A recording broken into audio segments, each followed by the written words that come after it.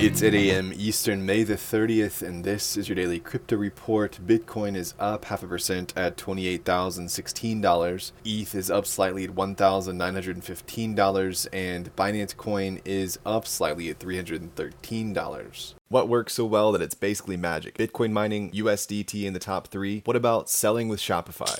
Shopify is the global commerce platform that helps you sell at every stage of your business. From launching your online shop to, did we just hit 1 million orders? Shopify is there to help you grow. From their all-in-one e-commerce platform to their in-person point-of-sale system. Wherever and whatever you're selling, turn browsers into buyers with the internet's best converting checkout, up to 36% better compared to other leading commerce platforms. Sell more with less effort thanks to their new AI solution, Shopify Magic. My favorite thing about Shopify is no matter how much you want to grow, they have the solutions you need to take control and level up your business. Shopify powers 10% of all e-commerce in the US and millions of other entrepreneurs across 175 countries. Plus, Shopify's award-winning help is there to support you every step of the way. Businesses that grow with Shopify. Sign up for a $1 per month trial period at shopify.com/DCR, all lowercase. Go to shopify.com/DCR to grow your business, no matter what stage you're at. Shopify.com/DCR.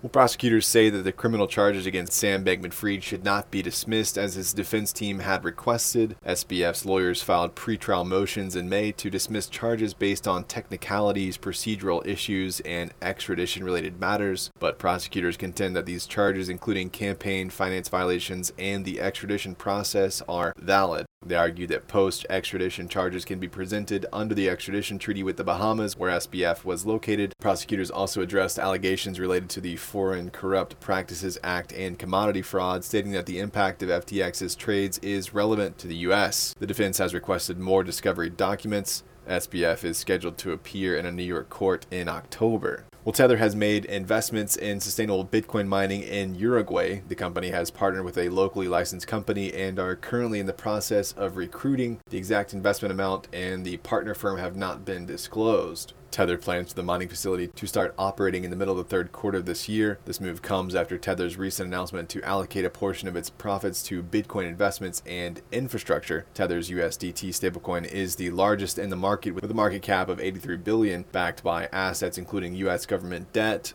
gold, and secured loans. The company has seen significant profitability with $1.5 billion in net profits for the first quarter of 2023. Well, crypto analytics firm Chainalysis has acquired Transpose, a blockchain data and infrastructure company. Transpose provides real-time and historical crypto data through APIs, including information on decentralized exchange swaps and NFT sales. It supports several blockchain networks, including Ethereum and Layer 2 networks like Arbitrum. With the acquisition, Chainalysis aims to meet the growing demand for robust data systems that rely on reliable APIs for blockchain data. Chainalysis is well known for its blockchain analysis tools used by crypto exchanges for compliance and regulators monitoring the crypto industry. The financial terms of the acquisition were not disclosed. And finally, blockchain data platform Nansen is cutting its workforce by 30% due to the challenging conditions in the crypto markets, with CEO Alex Svanovic calling the year a brutal one for the industry and saying that the company had expanded too rapidly into areas that were not aligned with its core strategy. He emphasized that the company still has a few years of financial runway ahead. He also expressed gratitude to the employees